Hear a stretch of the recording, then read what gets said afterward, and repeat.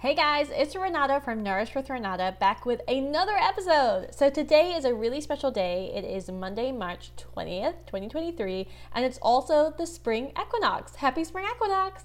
So this is a really powerful time of the year that ultimately is day one of the spring. It's a great time for rebirth and renewal, and so that's why I love this idea of planting seeds. Now for many people, depending on whether you may or may not be able to plant literal seeds right now.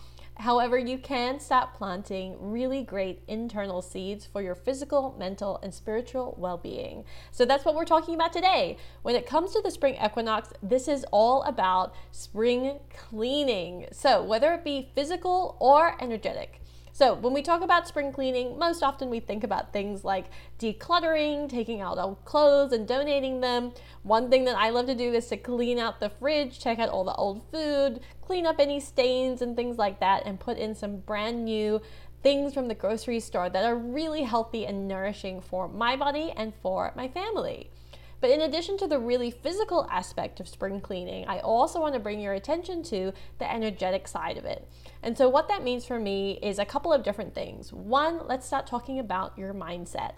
So really start thinking about what are some of those stories that I've been telling myself that could potentially be holding me back from achieving the level of health and wellness that I want in my life. Perhaps I'm telling myself negative stories about what I'm able to do or what I'm capable of doing when it comes to my health, whether it be going to the gym or eating healthily or having even the time to be able to do those things. These are all old stories, and what I love about the spring equinox is that it's the perfect time to become aware of those particular stories, cast them aside, recognizing that they're no longer serving us, and to plant new seeds about the stories that we want to cultivate, the things we want to continue to tell ourselves that will actually help us to reach our health and nutrition goals this year. So what are those seeds for you? What are the old weeds that you're ready to pull out of the ground and cast aside? And what are the new seeds that you want to start to plant, nurture, and nourish every single day? In addition to the mental aspect, when we think about spring cleaning, also think about your energy.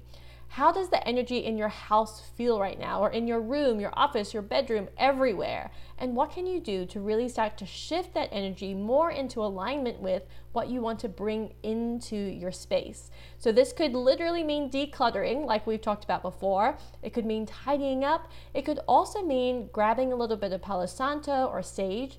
These are things that when you light them, you blow out the fire, but also you go around your house, particularly into the corners of the rooms, and mindfully think about cleansing the energy, releasing all the negative energy from that room, and also thinking about what do I want to bring into this space. So with everything, we want to remember the law of vacuum, which basically says if we create space by releasing or decluttering, we also want to be mindful of what energy or what are the things we're allowing to come back into that space. Because if you don't set that intention for what it is you want to fill your space with, then the universe will. So be really mindful and intentional about what you want to invite back into your space if you're doing any kind of energetic clearing. And so this could mean I want to invite in joy, happiness, well-being. I want to feel good about myself. I want to have confidence. I want to have self-belief.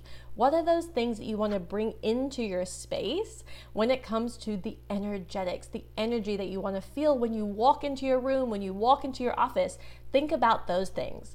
Now, one exercise, in addition to the ones I've already mentioned that I'm going to do, and I invite you to do this too, is to think about and write down what are you releasing and what are you calling in. And so this can happen really easily in your notebook or on a sheet of paper, and simply write down what am I ready to release? What am I saying goodbye to? As well as what do I want to invite in? What do I want to bring into my life, into my career, my relationships, my health?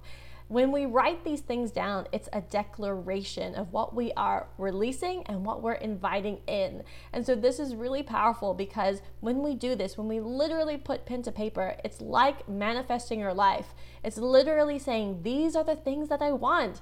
And by writing it down, it takes it out of your head and it puts it into your 3D reality. It completely sets the tone for this upcoming remainder of the year and really for this upcoming astrological year.